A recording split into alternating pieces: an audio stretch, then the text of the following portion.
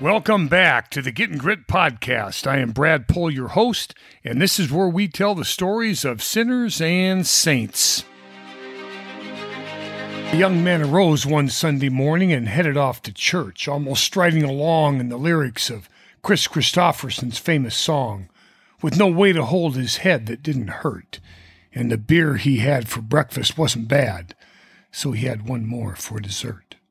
Somewhere in the middle of the Mass, it occurred to him he wasn't getting enough from this experience, so he decided Sunday morning was coming down, and he would find his answers in his own world. When you're lukewarm, you blame, which doesn't get you too far, because you prematurely declare that you're made out of paper mache. The non-religious, the nothing in particular, these unaffiliated are the fastest growing tribe in America. And yet they are a real tribe because the tribe has a common culture, a common dialect, and a common religion. To give you some idea of their culture, this tribe makes up about 25% of American adults and about 33% of young adults. They include white, native, Hispanic, black, Asian, liberal, conservative, agnostic, atheist, LGBTQ, and other, if there is one. And becoming a non is now a very popular thing because in the public communication domains, it is considered a brand, something that identifies them as a common culture. To define this tribe by selecting their socioeconomic midpoints or to conclude that they're all lukewarm, blame-oriented, entitled, that would be equally wrong also. They're a very diverse group. All of us, no matter our tribe, crave meaning, and we crave someone who will draw greatness out of us, a parent, a coach, a pastor, a friend, anyone. But within our current culture at large, with this growing what's in it for me, I've got to have mine mantra, it's about my name, my image, my likeness. It's my world, and I will decide. You have to ask the question, do you really want to be great? Well, then if you do, then you will have to ask yourself some very deep philosophical questions that surround the concepts of sacrifice, love, and suffering, because these are unavoidable.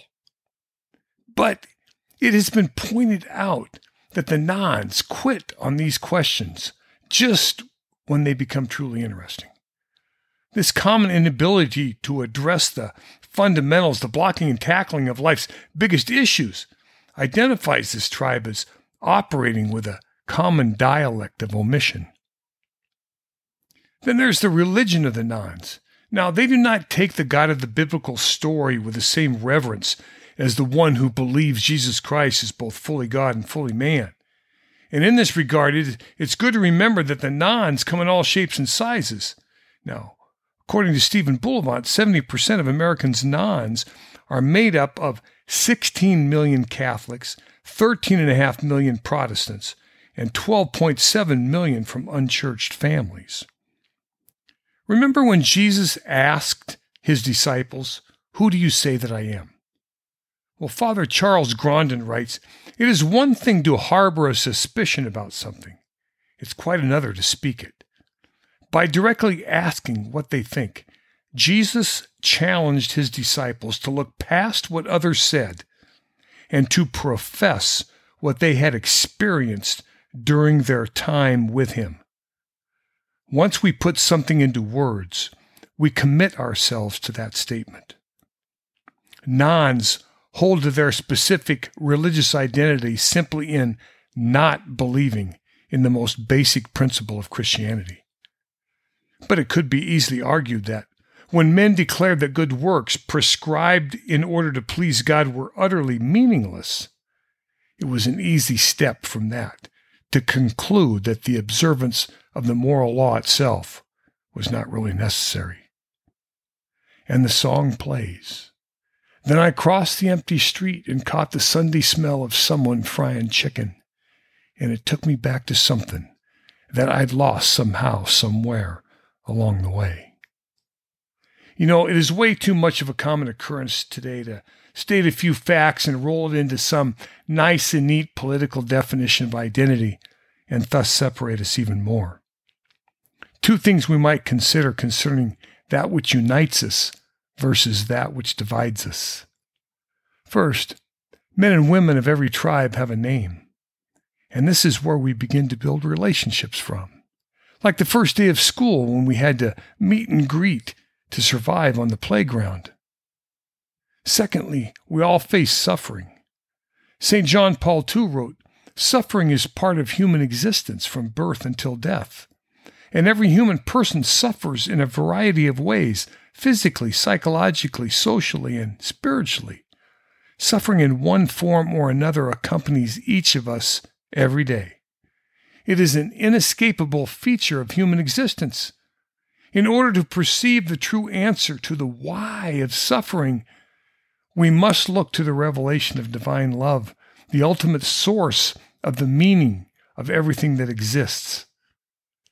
We are conscious of the insufficiency and inadequacy of our own explanations. Yet love is the fullest source of the answer to the question of the meaning of suffering. And this answer was given by God to man in the cross of Jesus Christ. From baptism to Sunday school and catechism to confirmation, both men and women have walked away from the day the Lord set aside. Did they speak words to God as innocent children, and were these words just words that young children say without meaning? Or did God hear them profess what they had experienced during their time with Him? Does God forget? But God never forgets us. He said, "Can a woman forget her nursing child, that she should have no compassion on the son of her womb? Oh, even these may forget, yet I will not forget you." I hear Chris's words sung by the man in black. Then I headed back for home, and somewhere far away a lonesome bell was ringing, and it echoed through the canyons like the disappearing dreams of yesterday. The nuns aren't that different. They have names, and they suffer, and they struggle with right and wrong, and they want meaning and someone to pull greatness out of them. But it's not out there in the world. God says, "Return to me."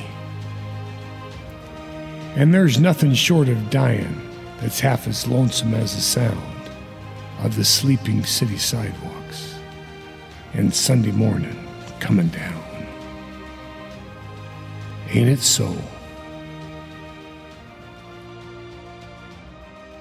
This is Getting Grit signing off. Blessings to you all. Dominus Vobiscum.